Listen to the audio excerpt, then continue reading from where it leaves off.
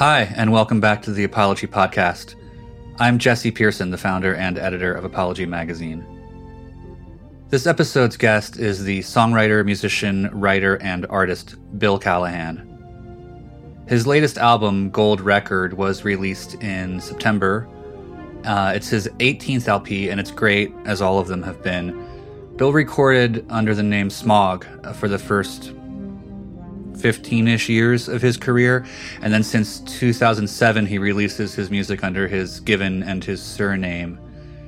You can go back as far as his first release, Sewn to the Sky, and you can trace a really fascinating and beautiful progression through all of his albums. I won't presume to tell you how to take that trip, but if you haven't, you should. And if you have, but you haven't for a while, you should do it again. In addition to his music, Bill has very sporadically written prose. His epistolary novelette called Letters to Emma Bollcutt was published by his record label Drag City in 2010. And in 2013, I was lucky to publish a short story by Bill in the first issue of Apology. You can also get a book of his collected lyrics called I Drive a Valence, which contains some really nicely matched ink drawings by Bill, too. What else do I want to tell you? Well, Bill and Will Oldham, another former guest of this podcast, have been doing a great project since October where they collaborate and then release a cover song each week. They've done stuff by all kinds of people. David Berman, Steely Dan, Cat Stevens. And then each song features a third collaborator, and those have included people like Azita Yousefi, Matt Sweeney, another former Apology Podcast guest, David Pajo, another former Apology Podcast guest. Okay, that's getting obnoxious. Also Cassie Berman, Sir Richard Bishop of Sun City Girls, Ty Segall. There are around 20 of these, and you can find them all on Bandcamp. Also, here's my now customary caveat regarding audio recorded remotely during a pandemic. This episode has two segments. The first, the longer one, sounds pretty great if you ask me. The second, shorter one, we had microphone and internet connectivity troubles, so it doesn't sound as good. The first part might spoil you a little bit, but stick with it. There are treasures in the second bit, too. Also, after the interview, I will read you some follow-up thoughts that Bill emailed me. So, yes, please welcome Bill Callahan to the Apology Podcast.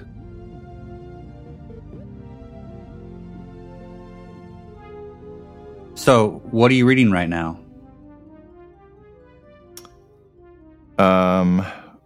Right now, my reading is kind of a mess because I think I used to buy, before the pandemic, I used to buy one book at a time, kind of, and read it, or maybe two. And since I've been trying to, there's this local Texas bookstore called Book People that I think is the oldest and biggest independent bookstore in Texas, and they started sending me all these emails about help keep us in business. So I started buying stacks and stacks of books, and then reading them all at once. Starting them, and which is doesn't really work for me. So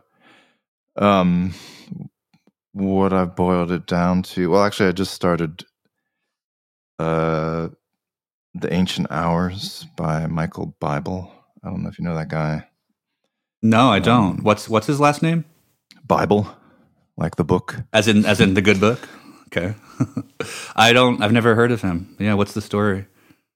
I don't know much about him. My wife got it for me for Christmas, and I think he was like a protege of Barry Hannah, or maybe even not a protege, but somehow related to him, because I think he wrote. There was a Barry Hannah anthology that came out after Barry Hannah died. And I was looking forward to confirm this when I knew I was doing this interview, but I couldn't find it. But I think he wrote the intro to that anthology. Barry Hannah's Airships is just one of the greatest short story collections I think I've ever read. Yeah, he's one of my favorites. Like, yeah, when that book that it was actually at Book People that I saw, they have like a discount table as you're waiting in line, and there was that Barry Hannah anthology. There was like 7 of them just stacked there for like half price, and I was like, this is like, I was indignant, you know. I was like, this, you don't sell books for half price. I like bought all 7 of them and just like gave them to people. Oh, that's great. There's another theory that a writer friend of mine has, that when you find your book on the dollar rack, like he found one of his books on the dollar rack at the Strand in New York, he was really proud because he feels like then it has really entered like the bloodstream of like book commerce somehow. Yeah, I guess it's kind of, it makes it not a kind of unknown, or you know, you're so on the radar then that people don't value you anymore. They just right. It's like a street cred thing or something too. Yeah. But well, let's not stray too far from the Bible first. That name, first of all, is incredible. But Michael Bible, you said? Yeah, I don't know if that's even a real name, but yeah. What do you know about it going into it? Do you know why your wife chose it for you? I don't. Yeah, I think it was because she knows I love Barry Hannah, and they are somehow related in a way I should have investigated further, but I didn't. And I just started it this morning actually, and yeah, it's about a kid that I think the book came out in just in 2020. It's about a kid that sets fire to a church. So it's kind of very, I mean, you know, a lot of that going on these days, but more shooting than fire. But it's right. So I think he's trying to, come to grips with like what leads a person to do that. I really liked the first page. It was very, this is kind of a stream of impressionistic images that didn't really make a narrative or a traditional narrative. And I was hoping the whole book would be like that, but then it kind of evened out into a more traditional narrative so far, but it still seems pretty good, you know. Definitely keep reading. Do you like prose that feels kind of impressionistic and stream of consciousness like that? I get impatient with that sometimes, and I always feel like it's kind of a failing on my part as a reader when I do. Well, like when it works, you know, it's, you know, I'm open to any type of writing as long as I'm hooked on it, you know. Like if the chemistry is just there somehow. Yeah, whatever it is that makes some words work for the person reading it, you know. Yeah. I was kind of, with that first page, I was kind of up for the challenge of like, this is going to be a roller coaster, and you know, I was ready for it. Ready for the ride. Yeah. Do you abandon books often, or do you tend to finish what you start in terms of books? I've gone back and forth over the years, but now I'm in abandon mode, just because I think, I mean, there have been a few times where in books where I've stuck with it and then it's ended up blowing my mind, but that's pretty, those times are pretty rare, especially with, the older I get and the more I've read, the more I feel like I know from just the first paragraph if I'm hooked or not. Yeah, I think it is that chemistry thing. After you've read enough, there's sort of like an alchemical or magical thing that happens where you can know if the connection's going to be there or not. Yeah. The one book that one of my favorite books that I've read in the past few years was the George Saunders book, Lincoln in the Bardo. And at the beginning of that, I was totally perplexed and I did abandon it the first time after like 10 pages, like no idea what the fuck's going on. And then my friend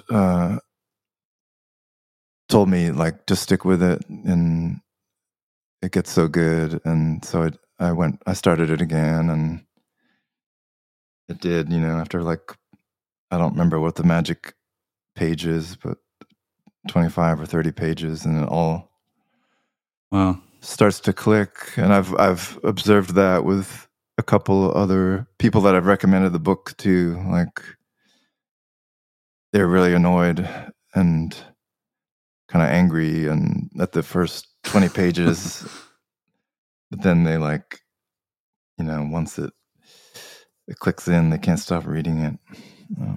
Maybe I should do it. I'm kind of ashamed to say, but I read all the. I'm one of those guys who like, I don't know. I'm doing that thing where it's like I like the early stuff, and I should know as I get older that that's kind of like not always a good idea. But I loved early George Saunders, and then I sort of lost track. I don't think I stopped reading because I changed my opinion of him. It's just maybe I had enough for the time being. So I haven't read Lincoln in the Bardo, but it's about Abe Lincoln in the afterlife, right?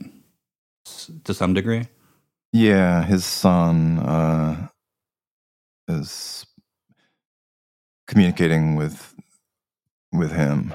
His son, in real life, his son died when he was pretty young. I can't remember, like 7 or 12 years old or something. Right. Yeah, I would recommend it highly. I haven't read much. I've read a couple short stories by him, so I didn't go through the same thing as you. It was kind of the first thing that I'd really read by him. I'll do it, and I'll make it through to 30 pages or so in case. Just if if I'm feeling the slog, I'll be sure to push through. Yeah, you got to. His early short stories are very funny. I think there was this thing where sort of his Buddhism, like he's a Buddhist in his life, sort of started to come more to the fore, and maybe something about that at the time that it was happening, it wasn't really where I was at as a reader. But yeah, it's good to go back. Yeah, I mean, that can be like staunch Buddhists can be. It's just kind of annoying when anyone thinks when they just pick one way to look at things, like even something as generally cool as Buddhism. Like if you're too rigid about it, it's it's kind of prohibitive, I think.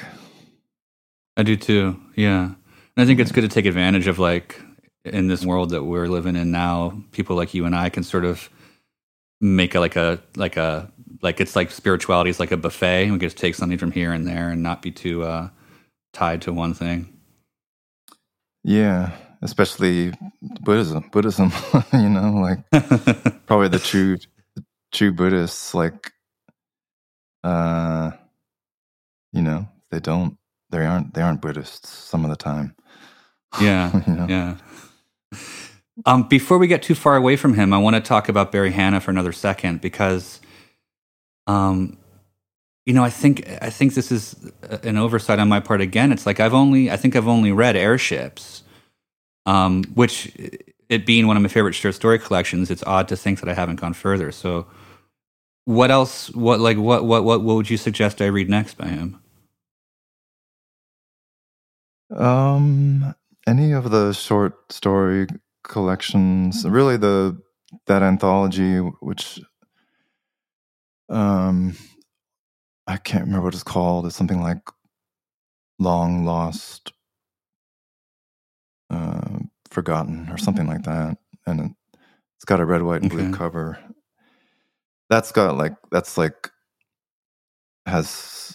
Is a good place to become acquainted with him, and it also has it ends with a few stories that were never published. That's always fun. Yeah. Yeah, pretty much anything.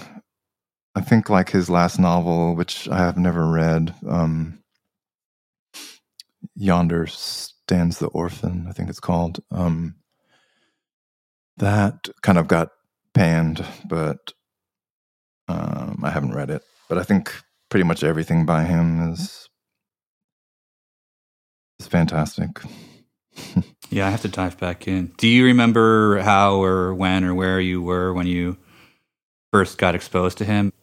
I know that it was David Berman that turned me on to him in the, I don't know, early 2000s maybe, or... I remember that David Berman was kind of like he was somebody who spread the word of Hannah kind of a lot, now that I think of it. He was a missionary for Barry Hannah. Well, I was wondering if you feel up to the task of of giving me your sort of basic, how you see, Barry Hannah in terms of tone or approach, or what kind of feeling it gives you, what kind of writer he is. All right. I think that the sentences he writes they don't make any sense, but they make perfect sense. I don't know how. Yeah. You take one sentence and it's like this alien being that I don't think anyone else. I just don't even know how he made those sentences, but and still for them to be so heavy hitting and clear, but they're just really strange sentences if you stop to think about it. That's and also, if you have that, with that type of approach, you just you can express things that no one else has. I think when you have a really distinct way of writing like that I think it's really just in the way that all people are individual beings, and then some people's writing is, I can enjoy reading something that could have been written by 100 people, but it's a lot of fun to read something that could only be written by one person. To have that strong of a style and voice really seems to me to show that writer has really they've found their voice. You know, they found the Godhead inside them and can write it down. What it's saying. Yeah, I think that's just right. Yeah, I think that something that you were saying that kind of really makes sense to me with Barry Hannah is a lot of what he's saying is sort of, there's almost a surrealism to it, but he puts it in this very plain spoken kind of laconic language rather than like a Baroque kind of language. So you'd think those two things, surrealism and plain spokenness, could work against each other, but with him they work really well together. Does that make sense? Yeah, I mean, yeah, because I mean, normal life is pretty surreal, you know.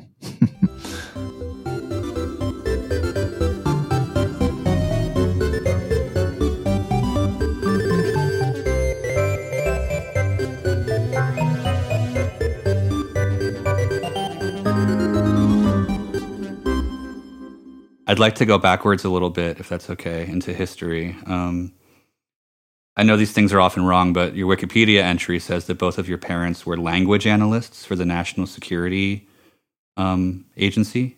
Is that true? Yeah, Sort of they true. they were. I mean, I think language analyst is the kind of codified way of, but they were like code breakers. So they would listen to phone calls of,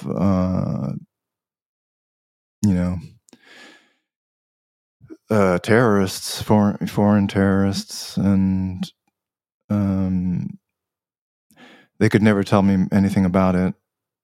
So I kind of piece it together, but yeah, they would just break. First, they had to learn different languages very fluently, and then learn to break the codes that they were coming up with. That's incredible, and for a married couple, I mean, there's something kind of, I'm sure the work on a daily basis was maybe kind of banal in a weird way, but there's something sort of romantic or almost cinematic about the idea of two married code breakers, to me at least. Yeah, I don't think it was. My dad did it for like 20 years before my mom, because my mom was, a mother and housewife, and so right. he was already doing it for like 20 years, and then she just thought, why not do the same thing? And I think it sounds very romantic, but I think it was actually a very banal and typical office job with most of their energy spent on the office politics, and who was getting ahead and who was not doing their work, but still getting praised because they knew how to look like they were working hard and right. all that stuff. Like, I don't think it wasn't a John le Carre novel, Nothing is, unfortunately. But that does make, knowing what they did for a living, and I guess they had many languages they spoke. What sort of readers were they, and what kind of place did books have in your home, when you were a kid? They weren't really. My dad he never read fiction. He read some history books, if he read anything. He wasn't a big reader, really. And then my mom, she also not like, I mean, she liked to read, but not really voraciously, and especially in the last 20 years of her life, for some reason she fixated on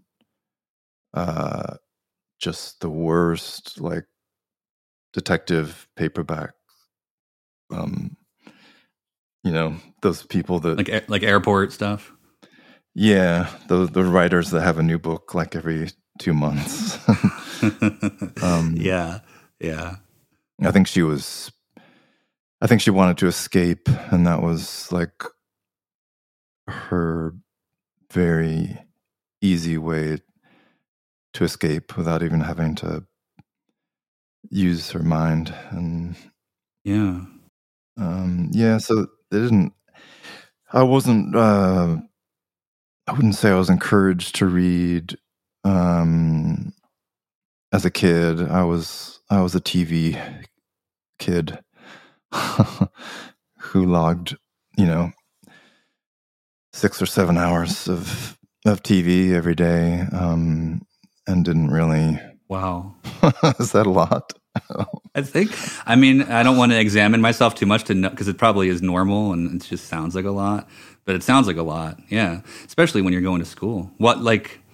Let's not go too deep on TV, but now I want to know, like, what were these 6 hours, what were they spent on?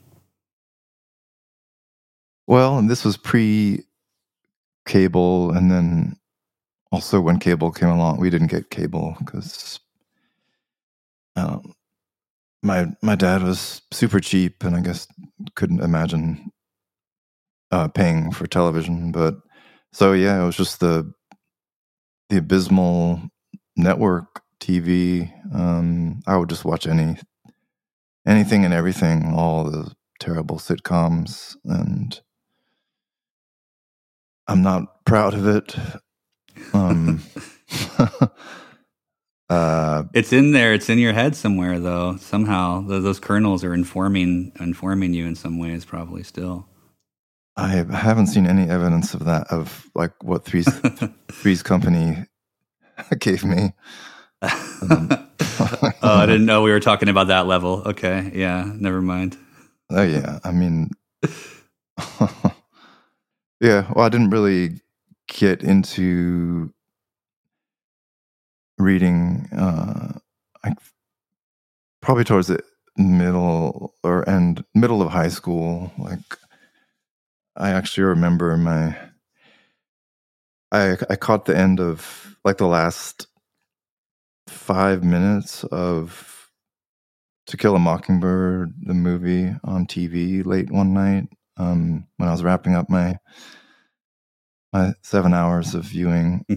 And I was so intrigued by that. It ends with the Boo Radley character is like, if I can remember correctly, I don't, but he's like just kind of staring into the camera, and then he's running along the beach. I think that's the end. I was so taken with that, and this was before like you could, watch something on cable the next day again, or VHS tape or anything. So my only choice was to get the book and read it, and it was the first book that I finished, and also really liked. So yeah, that was, I feel like that was the birth of me as a reader. I haven't read it since, but I think it was a pretty good book. Yeah. And then after that, for the rest of high school, did you follow your own path? Did that lead you to other books, or did you how did you decide what to read next and next and next after that? I think, well, for a while it was just whatever high school English, whatever the teacher assigned us. And I think I've always been a slow reader, so I didn't really burn through books. I think I was just doing whatever the high school curriculum was, like Catcher in the Rye and other stuff. And then I think it was probably like through music, like because the music was a much stronger and more accessible love of mine at the around the age of 14 and 15. And right. I think maybe I definitely got, it was like the bands were recommending me books, like listening to The Fall. So I would get, Albert Camus, The Fall book. Yeah. Stuff like that. Nabokov. He recommends Nabokov too. Bend Sinister. Yeah, I read some of that early like Lolita. Well, probably for the obvious reasons when I was young, but yeah. It's funny when you sort of hear about books that are supposed to be sexy when you're a kid, and then you go to read them and you have to wade through, 90% of just, actual adult writerly musings before you get a little bit of a sex scene. Yeah. But I was devoted to that. To the quest. Yeah. What kind of you were when you were a teenager, you were like a punk rocker? Yeah. Yeah, it's definitely, I grew up outside of DC, between DC and Baltimore. So yeah, definitely like had my ear to the DC hardcore scene, and also just punk from all over, and new wave stuff. Were there magazines or fanzines that you read a lot then that helped you to find new things and new bands? Yeah, there was. I don't remember when there's some local fanzines. Like there's one called Truly Needy that was came out regularly, like I think once a month, and just kind of told me about all the shows I'd missed, and because I was too young to go, right. But yeah, it's kind of like one thing led to another, but there's a fanzine called Matter that came out of somewhere in the Midwest, I think Chicago maybe, and I somehow stumbled on that, and like Steve Albini was on the staff, and he would write. He got like he wrote like record reviews, but then he also got like, he had kind of like this Larry King type of column on the last page, where he just got to say whatever he wanted, like, oh, this recommend right. Celery soda is very refreshing, All right, like the Andy Rooney of that fanzine, kind of. Yeah, but with all of his like, his the anger that he had, and also great praise for the music that he loved, and right. But yeah, that magazine was probably turned me on to a lot of different things.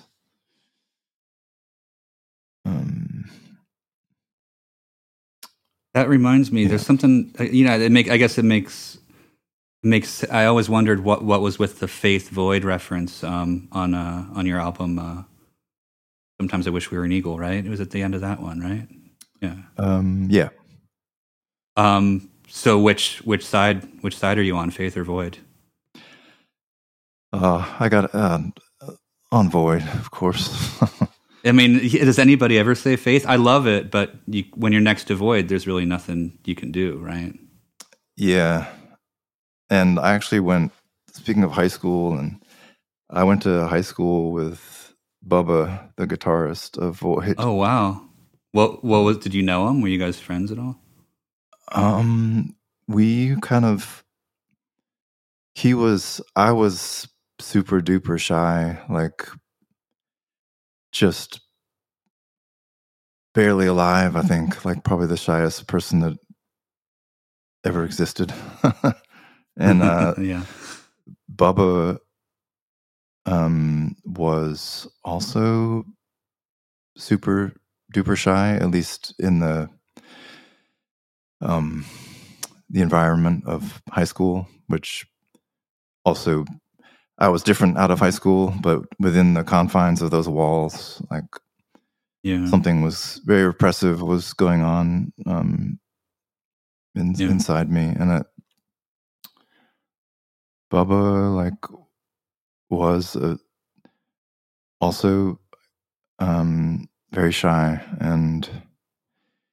but yeah, we weren't. I don't think we ever really even talked. But was Void was going on when they were still in school, right? Yeah, I mean that was when in high school he was already playing. How insane is that? Yeah, great. Did you ever get to see them play? I didn't. I think they played one show. We lived in Columbia, Maryland, and I've heard the lore of. I think they only played one show there, and I somehow just didn't see the flyer. And I missed it. The rest of the shows were probably mostly like in DC. Yeah. You, as somebody who was going to become a lyricist, or maybe you already were writing at that point in some capacity, were you paying attention to hardcore lyrics in terms of their writing value as well as their messages, or did lyrics even matter to you at all in that kind of music? I liked the thing about hardcore punk is the minimalism of it, the compactness of everything, the lyrics and the music. I was always really intrigued by how compact all the aspects of that music is.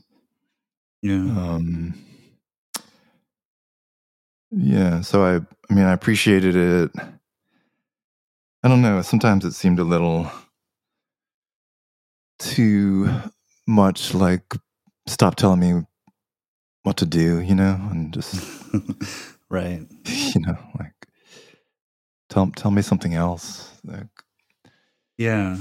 There were a lot of songs about getting stabbed in the back by your friends. Yeah. But yeah, a lot of message songs in general. Yeah. I mean, most of the time, I couldn't even. It's the words are not intelligible. It's the rage behind them that is what I could connect to mostly.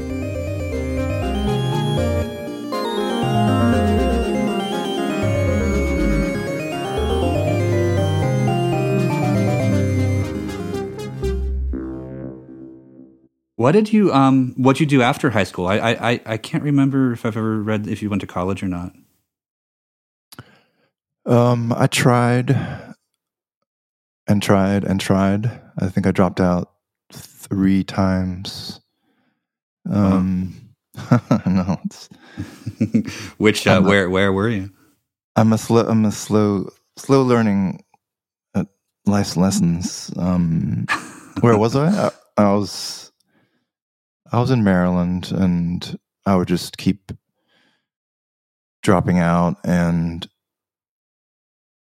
the first time I moved to Georgia for a couple of years, and that's where I started making music. But then my roommate decided to go back, who I had been in college with, a couple of years before. He decided to go back to school, and I decided to go back to Maryland. And I also decided to go back to school just because I didn't know what else to do, and yeah. so I did that and dropped out a couple more times and realized I was just wasting money and time, and just decided to make music instead, and that was huge for me. But I did, I started out as an English major. And do you remember any of your reading from back then?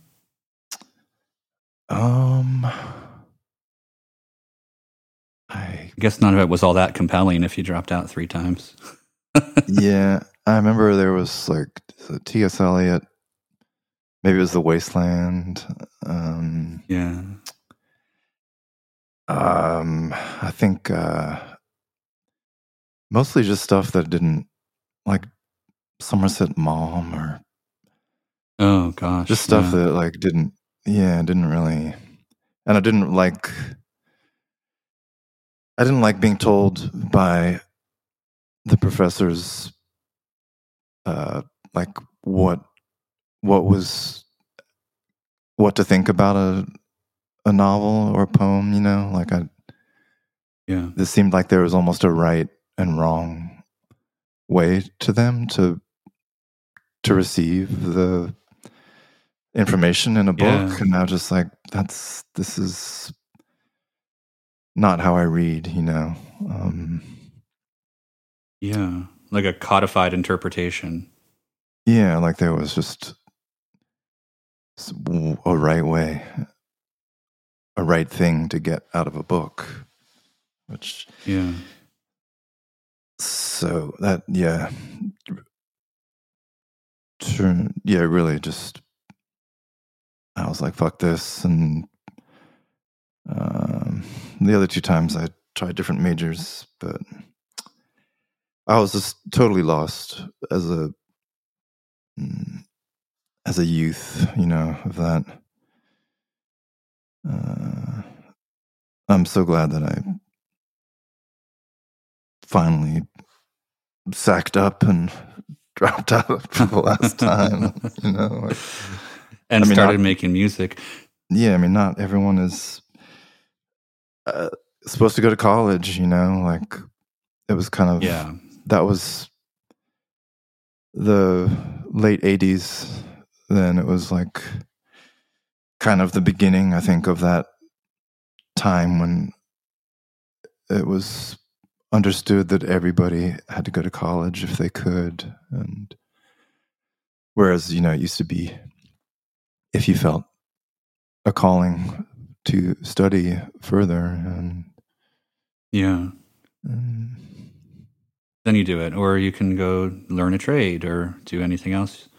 I think we're on the other end of that lately. I mean, I don't know too many college kids, but it seems like, this is a tangent I might not want to go down too much, but it seems like this sort of like explosion of like tech jobs and entrepreneurship in this weird way has kind of made college, like it's cool to not go to college again now or something. Yeah, I hadn't thought about that. I didn't know, like, now it's just like, I mean, it seems, I guess it's good to have a dream, but it seems like, I don't know, like, you could make an app. I mean, I think for me, like, I started in music, and for years and years and years, very few people were listening, and that was fine with me. I think if you're trying to do an app, you have to kind of have a big success for it to, I'm trying to like correlate the, Yeah. It's a tough correlation to make, but I think, I think with an app, you try to, that's a mindset that I have trouble even imagining myself inside of, but I guess you like make one, if it doesn't take off, you kill it and make something totally new. It's not like iterative in the same way that doesn't make sense either. I mean, songwriting, maybe you can tell me, but like, it's like, is it like an accumulation of experience and failing and trying that makes you learn how you're going to do it, right? You have to write a bunch of stuff that you're not quite in love with and build, but you also have to put out the stuff that you're not in love with to be an active part of that world. Does that make sense? Yeah, I mean you got to have that feedback. Right. Georgia's where. What took you to Georgia when you were out of high school? Why'd you move there? And was it Atlanta? It was outside Atlanta. It was just because I'd made a friend in school in Maryland, and then his parents moved when we dropped out. His parents moved to Georgia, and then he was like my best friend, and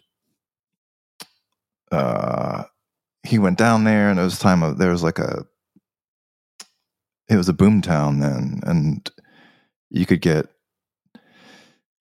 paid pretty well just to do work in the service industry, and you could get a nice apartment for fairly cheap. So he got me a job in the grocery store he was working in, and he said I could rent a room in the apartment he was sharing with some people. So basically he just like made it so easy. All I had to do was get down there, and I had a job and a place to live. So that's why I kind of randomly ended up down there. How do you remember that as a good time in your life now when you look back at it? It was a great time. I think I worked the graveyard shift, and like midnight till 7. And when you're 22 or however old I was then, I could stay up all night and then stay up all day. I can't do that anymore, but it was like nothing. So it was like basically we would work all night and then go down to Atlanta and, just explore bookstores and record stores and restaurants and go to a show at night and then like come back in time for work. And it was fun. It sounds exhausting. Yeah. Looking back on it now, it's that's definitely a 20 and young 20s kind of pace. Yeah. But you said that's where you started making music of your own. Yeah, I got a 4-track, and me and the guy me and my friend were gonna try to start a band together, but it didn't go anywhere, and so I ended up just doing it myself. And then I continued. Once I moved back to Maryland, I continued. Well, I think that time was super important to me of my early 20s. That's like, I think when I really started when I was reading like Kafka and Dostoevsky, like those two writers were huge. Like, for what To Kill a Mockingbird, like, kind of opened me up to, it was nothing compared to the Kafka and Dostoevsky, like basically reading my mind, that feeling of definitely. Especially as a young person, you think I could have written this, if I just had sat down, and right. That's totally not true. Yeah. But that feeling of, oh God, somebody, I have a kin here who really gets me or is me in some ways. And so, that was in my early 20s, and that was, I mean, definitely like helped me. Yeah, even just help me write songs. I think like I feel like my first record, at least, was Kafka-esque. I think that's true. Thinking back to listening to it, yeah. Just like, yeah, a person that's just trapped in a 4 foot by 4 foot room or something. Right. Horrified by life and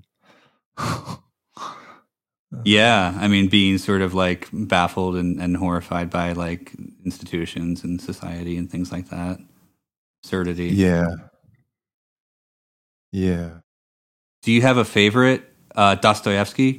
I mean, I haven't even read the book that I haven't read all of his stuff. I've never actually read Dostoevsky, but I've heard he's cool. So that I definitely logged on to. I thought I'd bring him up. Well, what did you read? What did you read by him? What have you read by Dostoevsky? No, I'm just kidding. But like, what did you really like by him when you read it? It was Crime and Punishment, and then Brothers Karamazov, or however you say it. Yeah. Crime and Punishment, I think, like, just for the like acknowledgement that everyone is evil, you know, and that was kind of good to hear somebody say that, and probably later gave birth to a song like Ex-Con, I think. And then Brothers Karamazov, yeah, just because of the like astoundingly deep character studies and like the psychological relationships between the fathers and brothers. And I think parents are there for our study, kind of like as a kid. Parents are they are just it's a lab experiment, you know. You're just like, I've always studied my parents, and I think everybody does, or most people do. And so I think that's the reason why a book so much about family interaction, as the way that Dostoevsky wrote about it, was validating and for me. I don't know. I mean, I think a lot about. I tend to be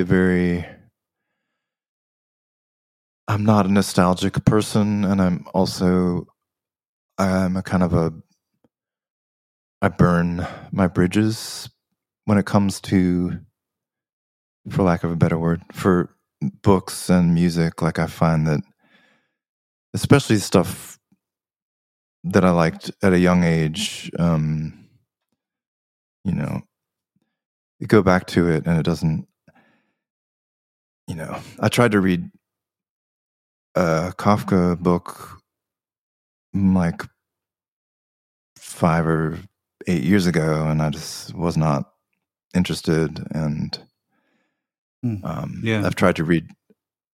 There's unread Dostoevsky that I really feel like I should read, but it just doesn't. At least not the times I've tried since then. It just hasn't really spoken to me. It just feels like maybe because it's so attached to that part of my life that you know, I've changed, and maybe it can't it can't speak to me anymore because it's kind of tied up in that era of my existence. Yeah. Yeah. I wonder if there's something to you having used what you learned from those books. And I don't mean learned like you learned your ABCs. I mean like learned on a more like elemental level. But like what you learned from those books, taking it and putting it into your own work. I wonder if like that extra step of having done that, as opposed to most readers who don't do that, maybe that really made those books like redundant to you in a way or something. Yeah, like they've been enacted or something. Right. Yeah. Yeah. That's a better word for it. Yeah. Yeah. Yeah. Which, I mean, I think that's what people who create things do. Kind of, they take something and they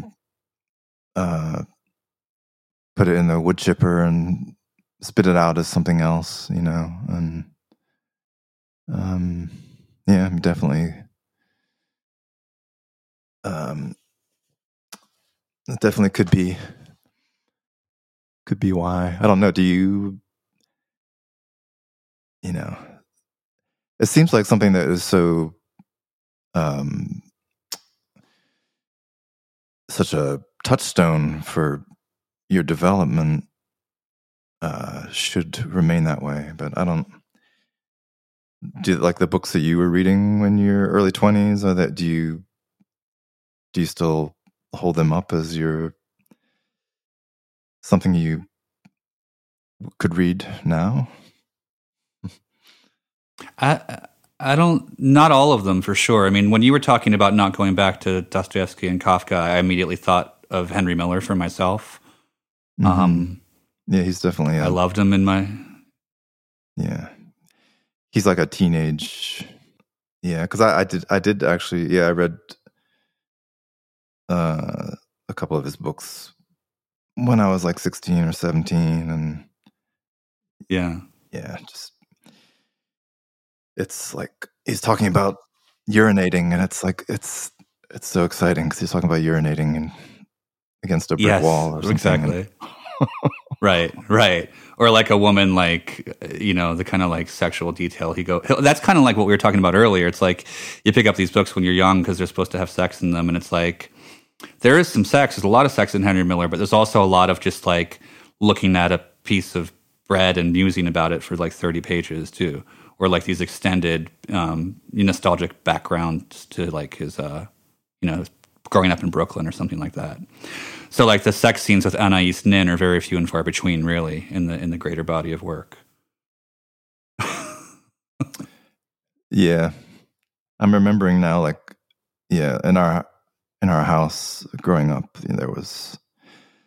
we had the Portnoy's Complaint, Right, which has a few famous sex scenes, and I think we also had Lady Chatterley's Lover, which was it was harder to find the sex scenes in that, but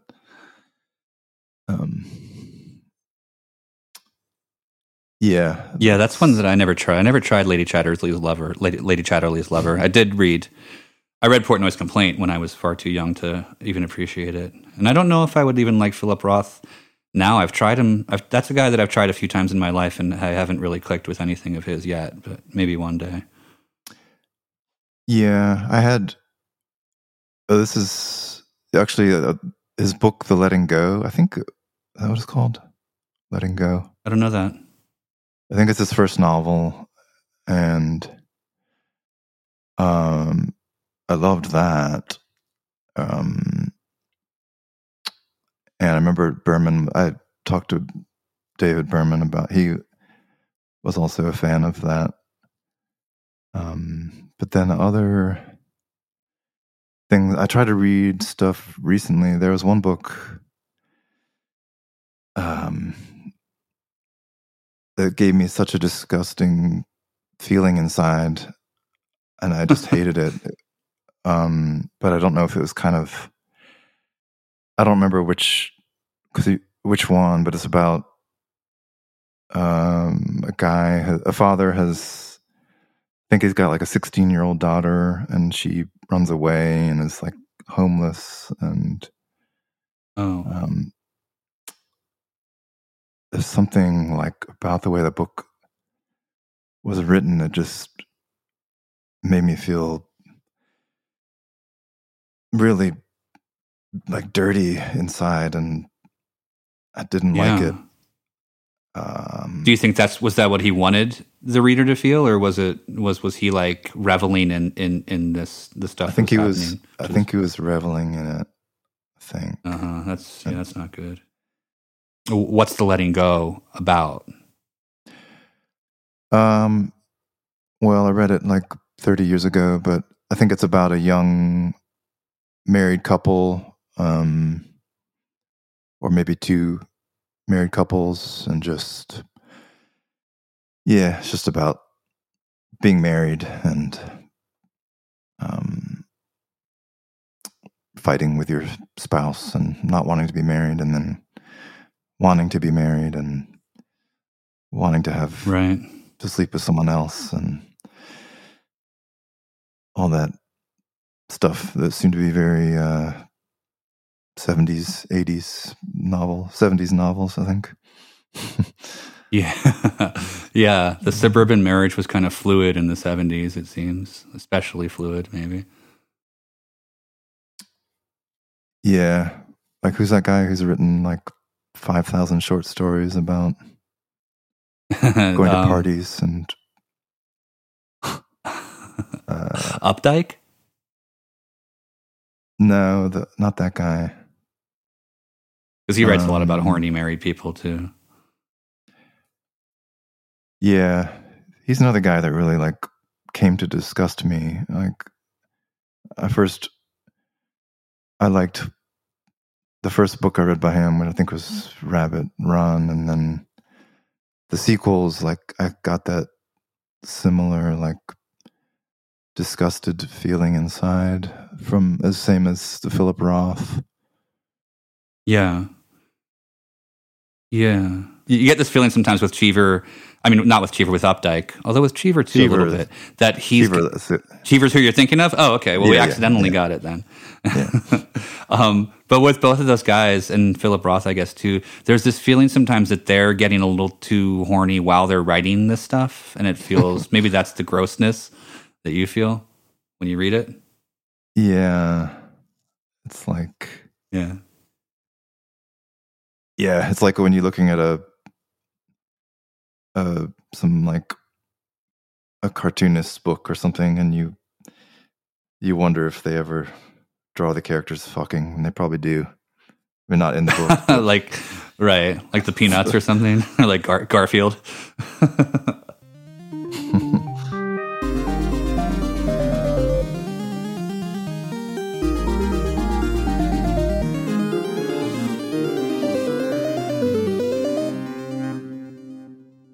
I couldn't help but be struck when you were talking about going back to Dostoevsky and Kafka and finding that maybe their utility had been, you'd use them in the way you needed to use them or something. I know I'm putting words in your mouth a little bit there, but I think about those writers in relation to these lyrics in this song of yours, 35, on your last album. And I know that you work inside characters, a lot in your lyrics, but I was wondering, when you say that, I can't see myself in the books I read these days. Mm-hmm. Is that a personal observation in that song?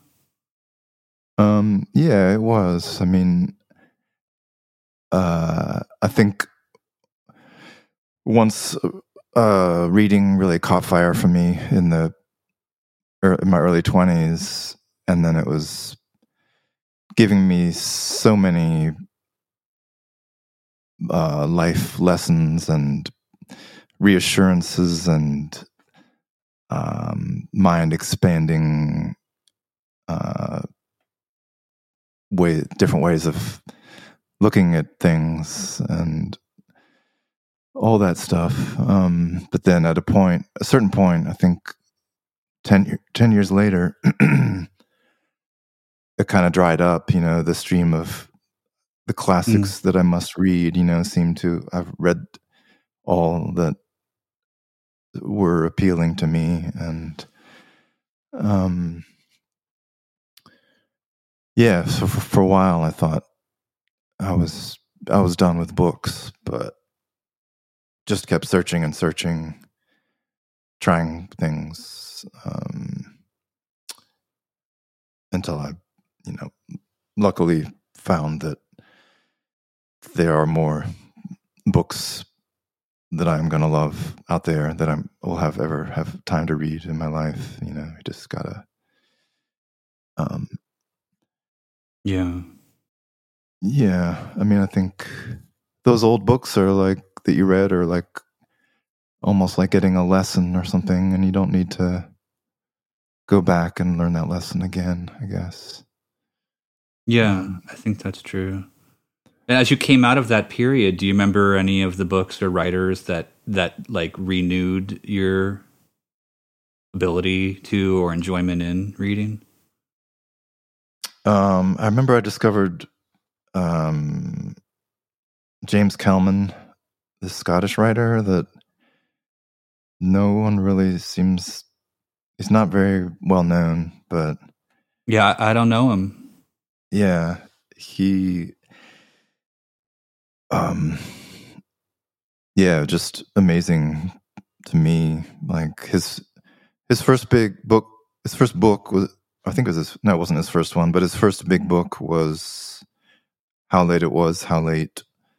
I think it won some prizes, and so it got some attention, and that's how I heard about him.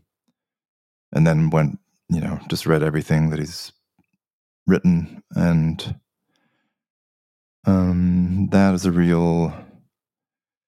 He has different writing styles, like he kind of changes it up, which is something I like about him. He, the early books were very much, especially How Late It Was, How Late, was very inner monologue, just kind of unfiltered, as if the brain is the way that, the narration that we all have in our heads from our brain, like he had somehow got that down, and not a lot happens, quote unquote, in the stories, but a lot does, just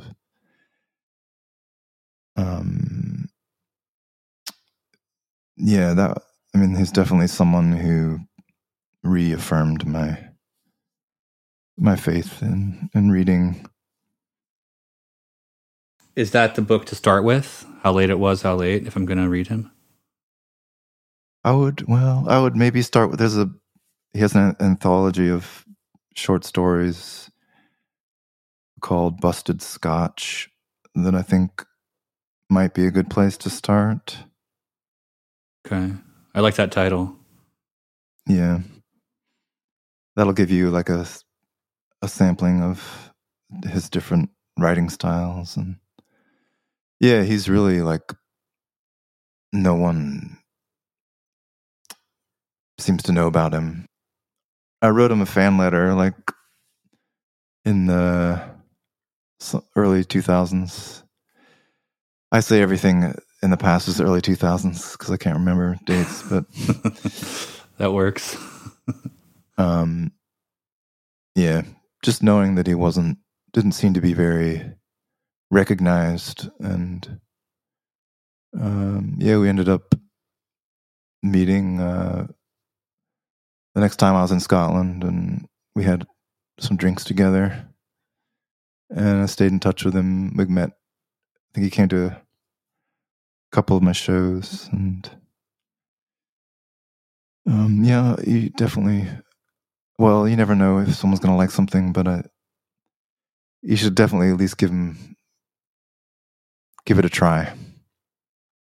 I will, because I think he needs to be better. Yeah. I mean, that's one of the main reasons I want to do this podcast is things like this. I'm hearing about somebody that I've never heard of. It's great. Did you guys like strike up a correspondence? Did you become letter writing friends? We did. It's kind of fallen by the wayside, but yeah, at first he he would send me his new books, and I would send him my records, and he made a Cajun mixtape for me once, and a Scottish man made you a Cajun mixtape. yeah. Well, actually, he lived in Austin before I did for a couple of years before I met him, and he's very well versed in. Yeah, he loves Blaze Foley, and I quoted him in his books and stuff. So. Do you remember how you found him, James Kelman? Yeah, I asked my friend Colin Gagan, who he's done some touring with me and also with Will Oldham. Yeah, it's just an old friend. I asked him, I was like, I want to read something really harsh. What can you recommend me? And he recommended that How Late It Was, How Late. And yeah, it is a very harsh. Yeah, I don't know why I was. I guess I mean like kind of raw and like not with any like no cushioning or of the language. I just wanted something that was just kind of a pouring out of what it really is to be alive. I mean, I've never really been one for like flowery or long-winded novels. I like it. Most of the time, I like just get to the heart of the matter. Yeah, I agree with you. I'm all for language that's a little more plain and unadorned, because you can be quite poetic with plain language, as you know, in your lyrics.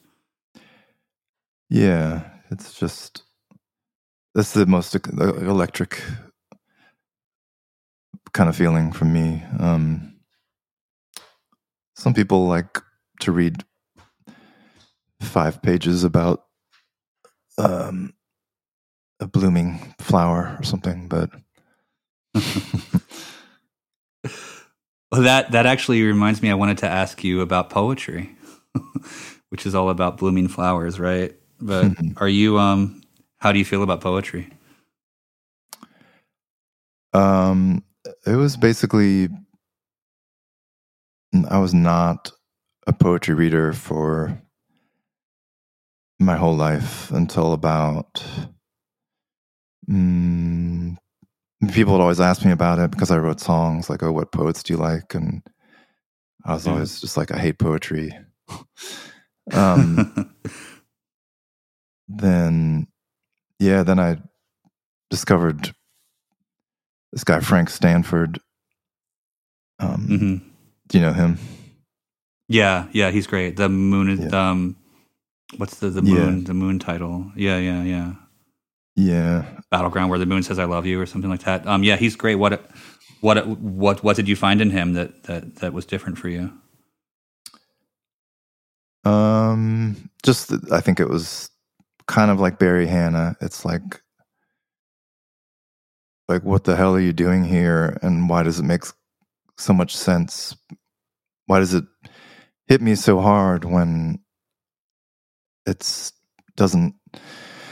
shouldn't?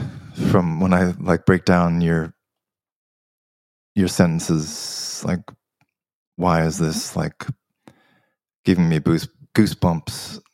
Like, yeah, just, and I don't even know like how he's doing that, but yeah, that was. And also, maybe actually before that, Emily Dickinson, I kind of like, I'd always been intrigued by her, but didn't really explore her until her her work until maybe 8 years ago or something. She's really cool. Yeah. Well, that's something that's kind of been, I asked my friend, because I felt like Emily Dickinson she seemed like an alien. Or like her brain must be as like big as my house. Like the things she says are they're out of this world, I think. And yeah, I think I asked my friend, who is very knowledgeable poetry person, and if they thought that she was an alien. And she was like, no, I think she was abused. And that kind of really totally shattered my way of reading her, and I kind of didn't want to read it anymore. Wow, yeah. Just to think of like how this amazing brain was born out of abuse, if that's true. And it probably, I mean, I know people don't really know much about her life, but it seems to make sense. Like, yeah. Yeah, I mean, we know that it was a very cloistered life, and it's supposed to have been pretty traumatic too. And that definitely will add a new level to the poetry when you read it. It's always been interesting to me, yeah, how much somebody who did live in some ways like a limited life, geographically and experience wise, could be so wise. Yeah, I think she might have been like physically or sexually abused by somebody, and that kind of the only way that she could deal with that is by giving voice to her like shattered or very precise perceptions that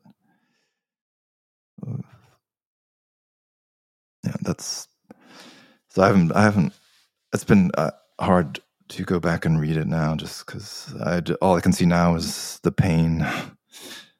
Yeah. Yeah.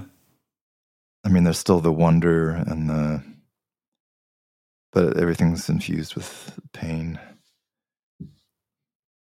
Yeah, like the empathy is almost like overwhelming or something like that. Just knowing like how she got that voice, I would prefer to think that she came from another planet, but I don't think she did.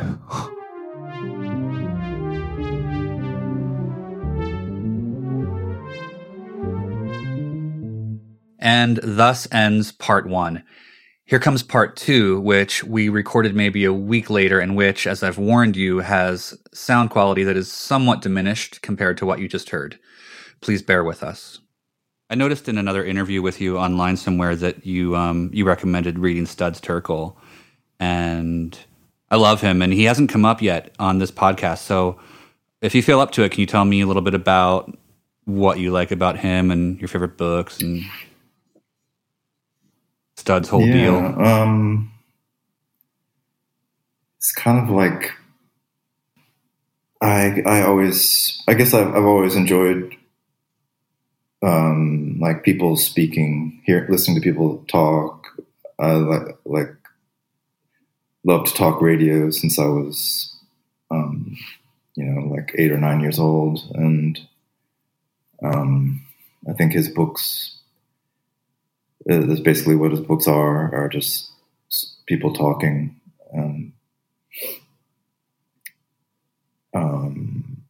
I think just oral history.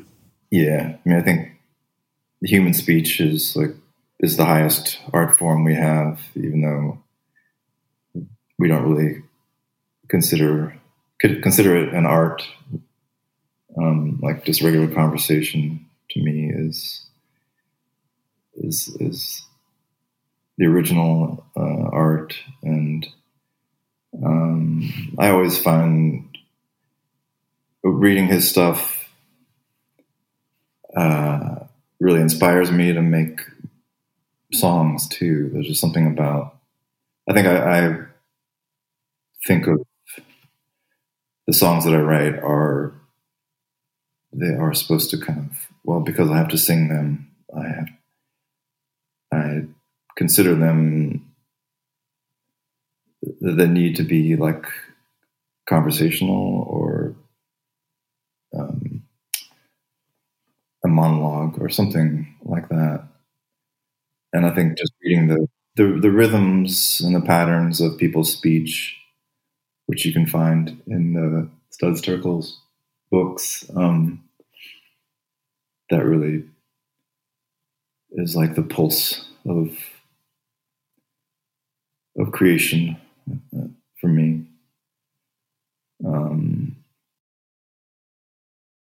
It's so hard to replicate. Yeah, probably impossible. You can't beat the window to people's worlds, like all the struggles people have, in the books about, the book about racism. That one, I was looking at that the other day. It's from 30 years ago, but it could be from today. Nothing has changed. And, you can look at things from a political perspective. Yeah. But we all know politics is complete bullshit. I mean, that's been drilled into our heads in the last. Yeah. But look at what the people are saying, and it's like, it's a human perspective, and it's that just hasn't changed, His book about the Great Depression, I think is the defining history of the Great Depression. And I haven't looked at it for a few years, but I have a feeling that just like his racism book, a lot of what's going on now would ring uncomfortably true to what went on then in that book. Yeah. What is that one called? I might have actually read that. Hard Times. Are there any, I'm trying to think of like contemporary, practitioners of the oral history, and it seems like the only ones I can think of are like histories of bands or art movements, or it seems like these more ambitious oral histories. Like I haven't seen one for a while. They're more just about cultural things now. Can you think of any? Any that are just about what, contemporary times? Yeah. Well, or about like a broad, like I'm thinking there's another, there's this writer, Mark Baker, who used to do these oral histories that were about really broad things. Like he did one called Cops. That's just, it's from the 80s, and it's just cops telling their stories, good, bad, and everything in between. And he did one called Nam, which is like one of the greater histories of the Vietnam War too. And it's all just, the voices of the people who were there. There's also a story, maybe apocryphal, that it's where In Mackay got the word Fugazi. I'm sure there's a reason why, Studs Terkel books were embraced and necessary at the time, and now they've, with the advent of everything, radio and podcasts and stuff, like maybe they're just people are getting that from elsewhere. But yeah, it's a shame. There is a book I love that just popped into my head, but I can't remember what it's called. But it's and I just love this format of this guy goes back and talks to a bunch of boxers at the end of their career, when they're all retired, and most of them died like a year or two after talking to him, but he just took a photo of each of them now, or, at the time of the interview, and also included a photo of when they were young. And then they just got to tell their story from beginning to end. And it's a really great book. That does sound great. If you remember the title, maybe let me know if you remember the title. Are you the kind of person who keeps every book that you read? Like, is your house stacked full of books, or do you tend to like give them away or give them to the library or sell them or otherwise pass them on? I really like to share books, especially because rereading is such a rare act, and rebuying is such a beautiful feeling act. Just because you're supporting a writer and a publishing company, like more than one, Right. So, but yeah, I think I keep everything. I've gone through. Sometimes I purge and sell a bunch of things, but I prefer to give them away or keep them. Yeah, one or the other. Are there any special copies of books that have a sentimental value to you, like as objects that you've had in your life for a while, or even gotten recently? I don't think so. Yeah, I'm not a sentimental. Well, I am a sentimental guy. I guess I was. Yeah, like the way that I developed as a human was in getting rid of things and not having anything, and that's like my foundational way of being, just so I could get the hell out of Dodge whenever I needed to or wanted to, and that kind of, not keeping anything. But then, I can't think of like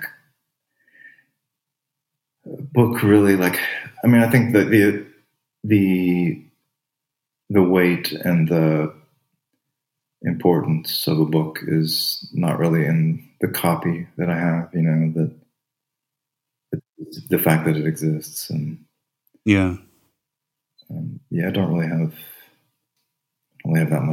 that kind of attachment. I don't think to nothing's coming to mind. I envy that.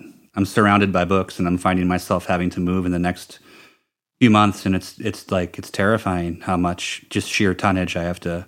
Yeah, well, I mean, I have good memories of,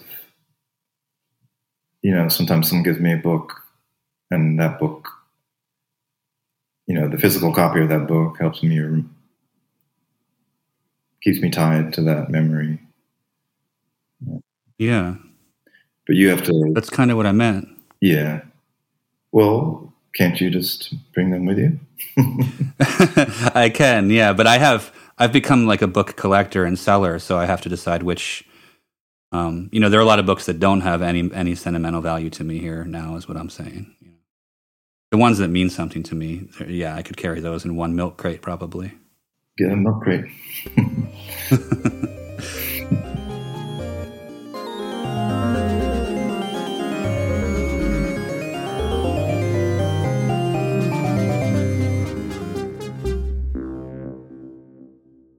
Are there particular books about music or biographies of musicians that you've liked?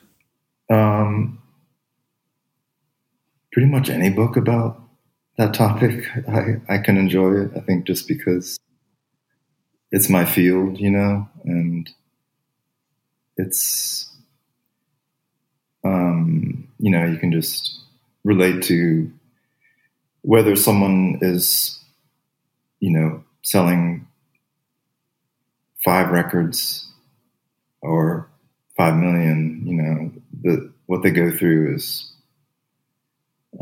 somewhat the same. There's a lot of similarities. So, but I tend to not like let myself have that pleasure. I think there's that phrase "guilty pleasure," which I've never understood what that means. But I think maybe like books about music are my guilty pleasure, because I think they're too easy, like for me to enjoy. And that's like, yeah. But I like the Tom T. Hall. I don't know if you read those. Tom T. Hall has a couple. Well, he's got a memoir called Storytellers Nashville. Yeah, he wrote some books about how to write songs, which I haven't read, and obviously, and then Storytellers Nashville is just about him coming up and like just drinking beer at, what was that place? Tootsie's bar that all the songwriters went in Nashville, and the pills, like everyone trying to get pills, and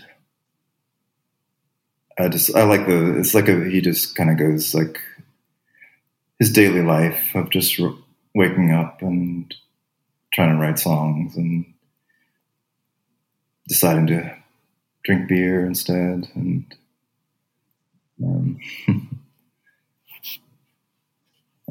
yeah, that's.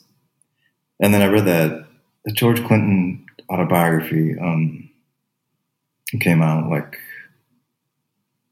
maybe 8 years ago or something like that. I didn't know there was a George Clinton autobio. Wow, what was that like? Yeah, well, see, I thought it was going to be crazy because the music is so crazy, but his autobiography is really matter of fact, and he just talks about his daily, how he tried to make it. Like he read Billboard every week, or how often it came out. I think it's a weekly, and tried to figure out what people were doing and to promote themselves. And wow, he talks a little bit about drug usage, but not nearly as much as I was hoping. And it's in a very kind of matter of fact way, just like, as it's part of his career, kind of, or his creative process. Like fuel. Yeah, just like on a checklist, it's like a tune my guitar, check, drop acid, check, read Billboard, check. So, but even that is like, I still ate it up. It's kind of a dry, matter of fact telling of, his music's trajectory. But even that, it's, I enjoy it. Going back to that Tom T. Hall book about how to write a song, do you think, is it possible to learn how to write a song from a book? Yeah, I mean, I think if that's the way you want to do it, if you need that,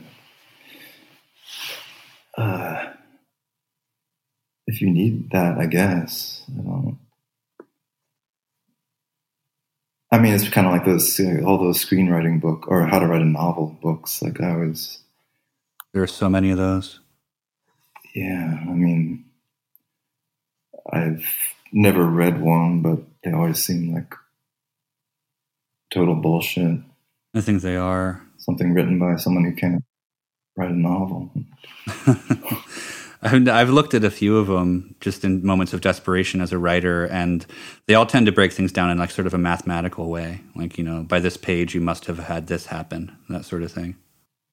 Yeah, it's like no fun, no adventure. Yeah. But thinking about like knowing or learning how to write a song, was there a time for you?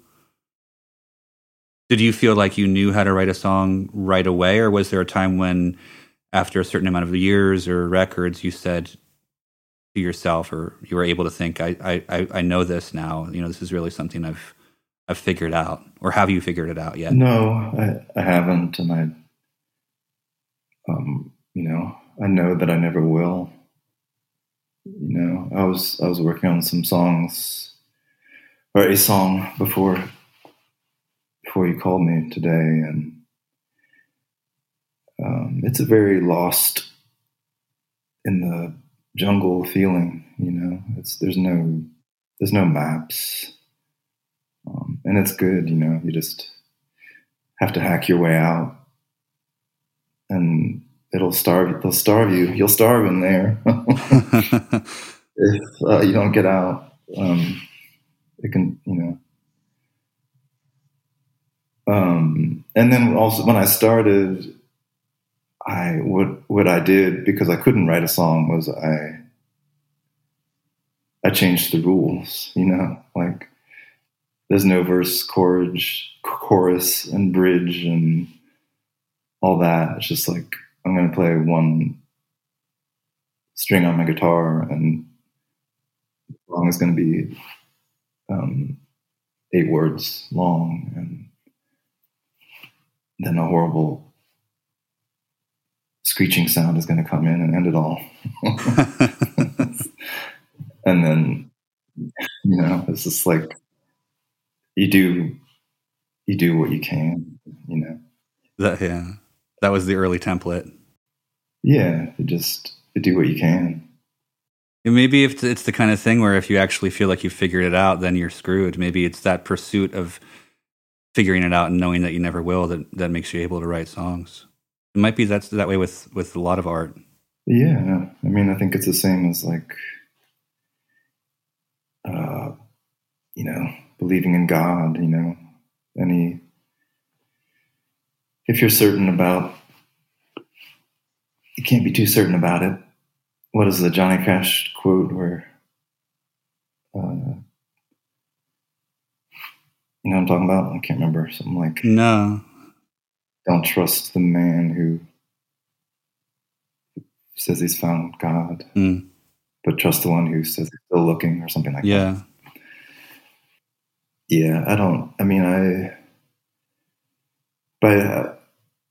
by having made records for 25 years, I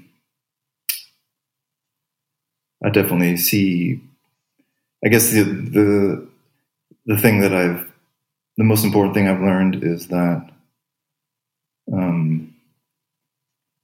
something will come eventually, and it's never easy.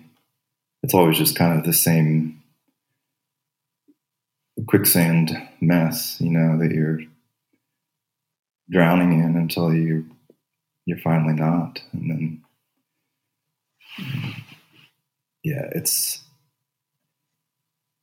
I don't know. Some people, probably a formula works for some people, I imagine. People who, if you can, I can't read music or anything. So maybe if you're approaching things from that kind of, in that way, maybe there is a formula that works. Yeah. I think it'll just get you a very different kind of song than your process will get you. Yeah. But I wonder about, writing a novel seems like a very difficult thing to do. Yeah. I've tried and continue to try, and it is.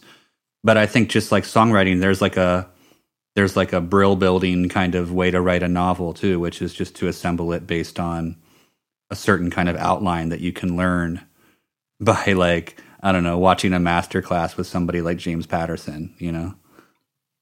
Yeah.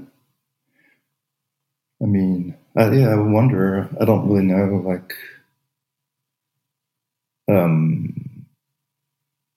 do you think most people follow a structure like that, or just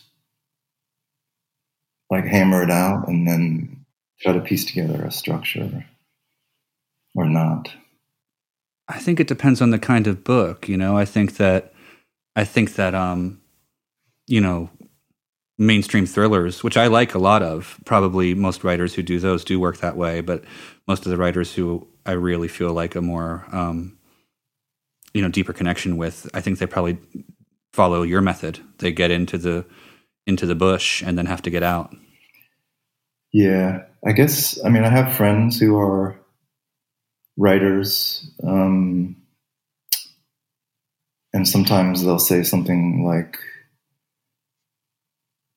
they'll be talking about something they've read, and they'll talk about how, you know, like, I like to see how this writer did this, and they can,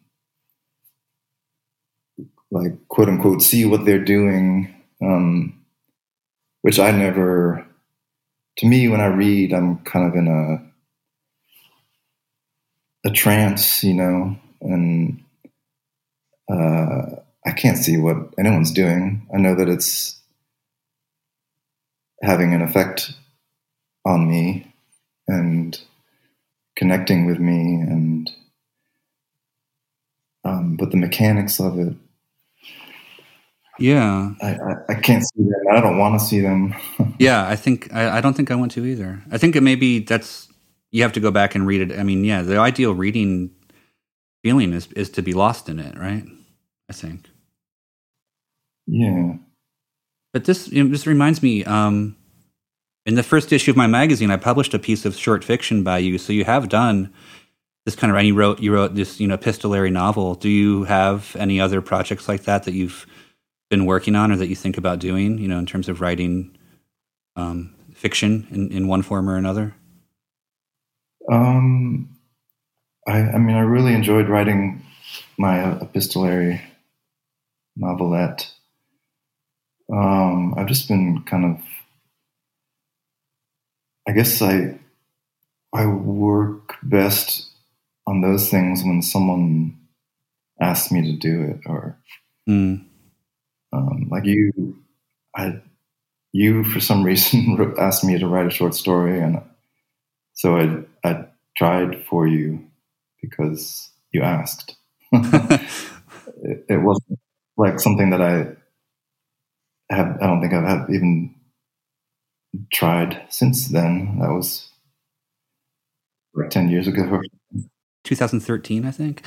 I didn't know that, because it felt to me like such a well-formed thing. And I asked you because, you know, I think your songs are often stories. So I thought maybe you would want to do that as well. But it felt like there was something you had, like, that you had already worked on, and it was like, so I didn't know that. That's surprising to hear. Yeah. I mean, I would like to do more. I need a good idea. Write another one for me. Okay. You know, you've been doing this great project with Will Oldham over the course of the pandemic, where you guys are recording all kinds of unexpected covers in unexpected ways. And I know Will to be such a great sharer of books. I was wondering if you guys have passed any books or recommendations back and forth while you've been talking about this, or at any point in your friendship. I remember, actually, he turned me on to James Salter. He gave me that Solo Faces book about rock climbing. That was, when I lived in Sacramento. So that was early, I don't know, late 90s, I think. So that was, very valuable. I went on to read a lot of Salter's books and really loved them. He's great. Yeah. But also I was thinking about, I guess I don't know why I think of Richard Yates. Oh, sure, Richard Yates. Yeah. You've read some of his work? Yeah, I mean, I've read everything. I think he's great. Do you have a favorite? I don't remember what it's called, but it's the novel about about a mother and son relationship, and I think maybe she was a painter when she was young, and then in her old age, I think she decides to pick it up again, if I remember correctly. And it's just and he's a struggling writer, I think, and yeah,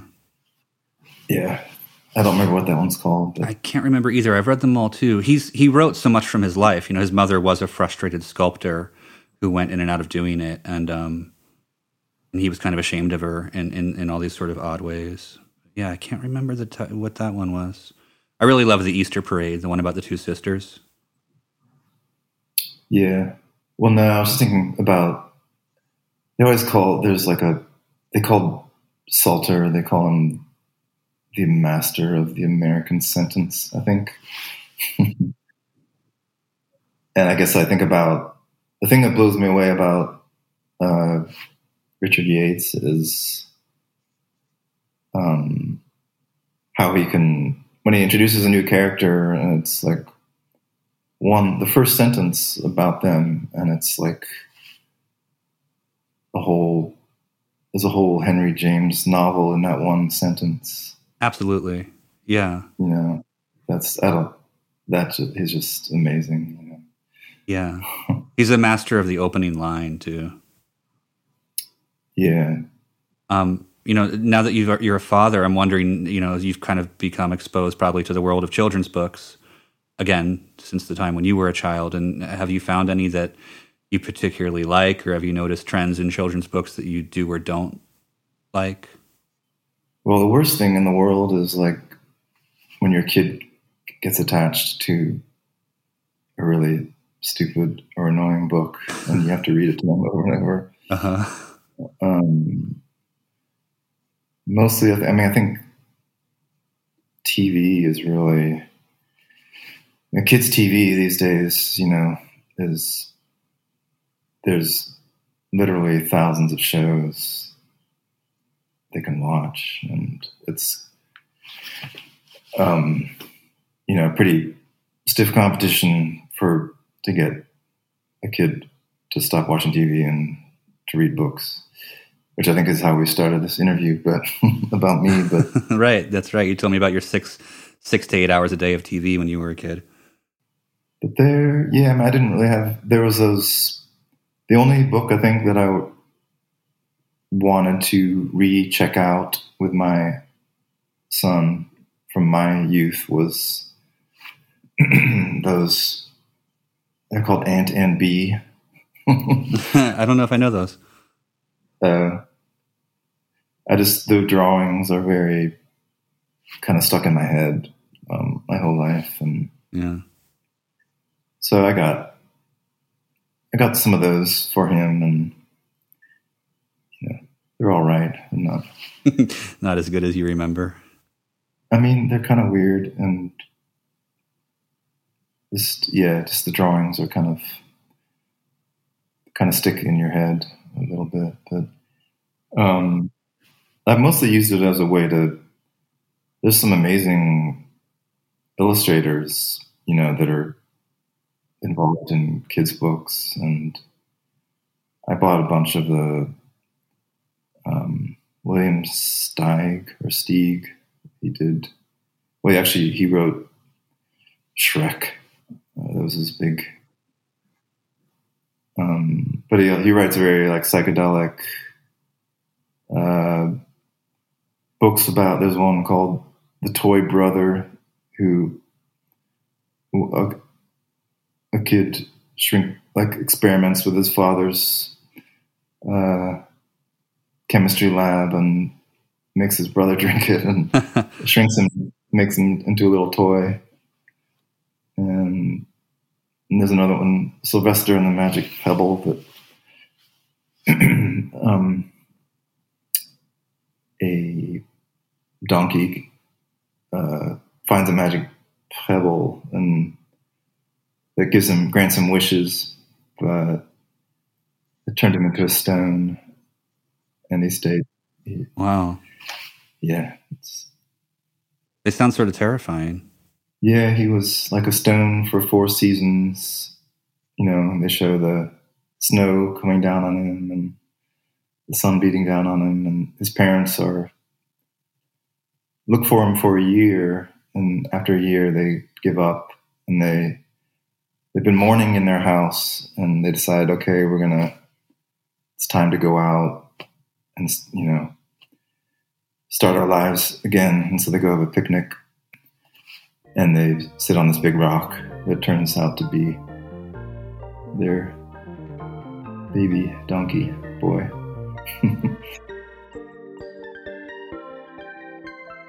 And we come to the end. Thanks again to Bill for being so generous with his time and his conversation. Soon after our second session, he wrote me with a few follow-up thoughts. Bill writes, "Just for closure, things I could have mentioned. I've been reading that illustrated version of Yuval Harari's book, Sapiens, to my 5-year-old. He's surprisingly into it, but it's pretty heavy, the war of the various human species that led to only sapiens surviving. Another important recent book for me is Chris Arnade's, and this is Jesse, I don't know if I'm pronouncing that last name correctly, it's Arnades, Chris Arnade's Dignity, the Wall Street guy who quit Wall Street and went to the street, just to find out how the poor live. It changed my view on McDonald's and churches, the places of worship, not the chicken joint. Maybe he's kind of a successor to Turkle. And the boxing book is In This Corner by Peter Heller. Another good boxing book is Facing Ali. Ali's opponents talk about fighting him. Oh, and I wanted to ask you, this is still Bill writing an email, by the way. Oh, and I wanted to ask you, one of your potential questions for me, books that made you laugh or cry. Do you have any? I feel like books, in quotes, should be somewhere in between laughter and tears. If I'm laughing or crying, and I'm a big crier, almost every movie I've ever seen makes me mixed up with joy or pain or revelation. If I'm laughing or crying with a book, it's almost transgressive or a betrayal. Okay, this is me, Jesse, returning to you now. Yeah, that's a really interesting way of looking at it that Bill points out there. I thought about it, and maybe the experience of watching a movie is more passive and sort of takes you over, while with a book, you need to kind of stay in it a little more. Like, even if you are being transported by a book, you're still doing a kind of work as you read that's different from the work you do watching a movie. I don't know, it's something to think about, something to consider. Thanks for that, Bill. And to answer his question, and I thought of 3 books off the bat that made me cry. Dennis Johnson's Already Dead, the ending of it. Dennis Johnson's Tree of Smoke, the ending of it. And Infinite Jest by David Foster Wallace, the ending. I feel like I might have mentioned all this on the podcast previously, and sometimes I worry that I'll start to repeat myself a little on here between all the interviews, like I'll share the same anecdote or observation twice. If you hear me doing that, just know that it's because I really believe in whatever I'm saying. I don't know. But also, I'll take that as a good catalyst to read more so that I'll have more to say. This episode was recorded by me from my home in Mount Washington, Los Angeles, speaking to Bill at his home in Austin, Texas. It was produced and edited. Well, no, it was edited by Justin Geller. I don't think anybody really produced this, but edited and cleaned up by Justin Geller and facilitated by Laris Kreslins.